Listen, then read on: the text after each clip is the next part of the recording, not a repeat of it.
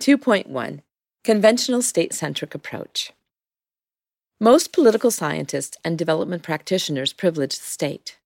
Early modernization theorists, such as Lerner, Lipset, and Ristow, presume the state seeks and ultimately will achieve and maintain the monopoly over the legitimate use of force in a given territory, providing security and welfare to the people therein.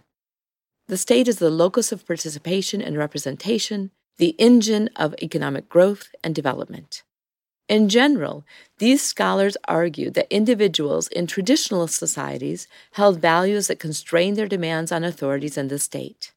Economic development, including the spread of roads, radios, and other aspects of modernization, would lead to greater mobility, expectations, and demands for democracy, which in turn would foster development. There would be hurdles.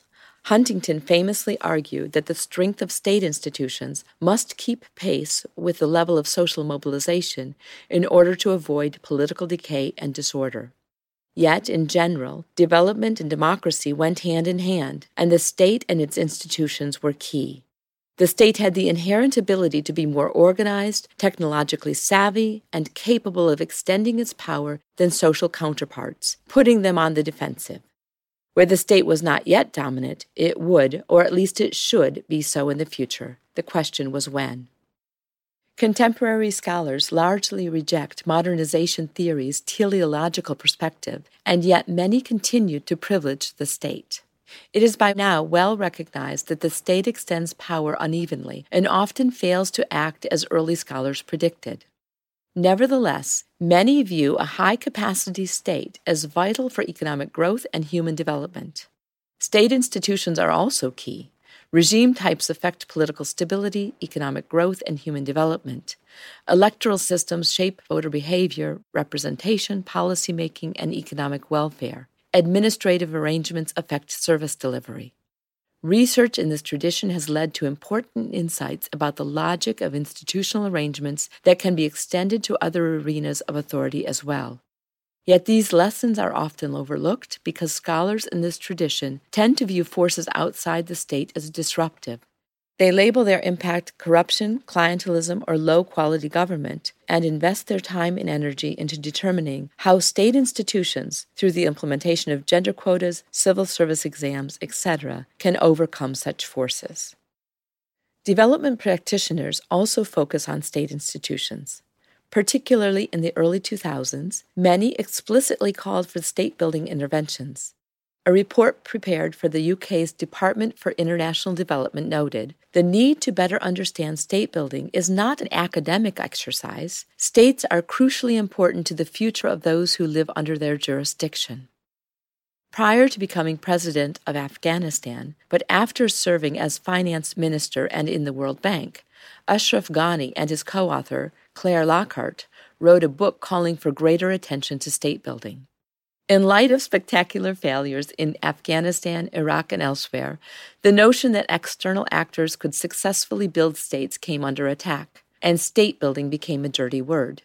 Nevertheless, practitioners continue to see the strengthening of core government functions and other aspects of the state as the key to development, particularly in fragile and conflict-affected states. Consequently, most programming is centered around the state. Major multilateral and bilateral development organizations, themselves instruments of states, often focus their programming on state organs, implementing projects around budget support, administrative strengthening, or public infrastructure. Smaller development organizations, too, often partner with government agencies. Thus, even when these organizations engage business, NGOs, or other elements of civil society, they tend to do so privileging the state's perspective. Indeed, strengthening the capacity of these actors and organizations to engage the state is often a fundamental goal. The instruments used to measure governance and development are also state-centric. The Fragile States Index, developed by the Fund for Peace, seeks to measure state capacity.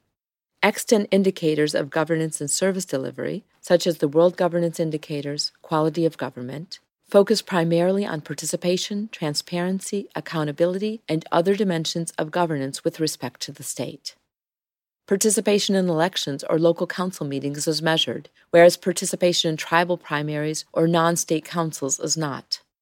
Moreover, most indicators are at the national level, assuming that the important variation is to be found in national-level state institutions, but not in local-level social institutions. Some may view the primacy given to the national-level state indicators as reflecting the ease of using available data. Yet not all conventional measures are state-collected, and alternatives can exist. Moreover, measuring governance and development with regard to state institutions not only reflects the privileging of the state, but also contributes to it. Thus, while measures of state capacity and institutions are important, it is also necessary to correct the imbalance between measures of the state, of which there is an abundance, and measurements of non-state arenas of authority, which are largely absent.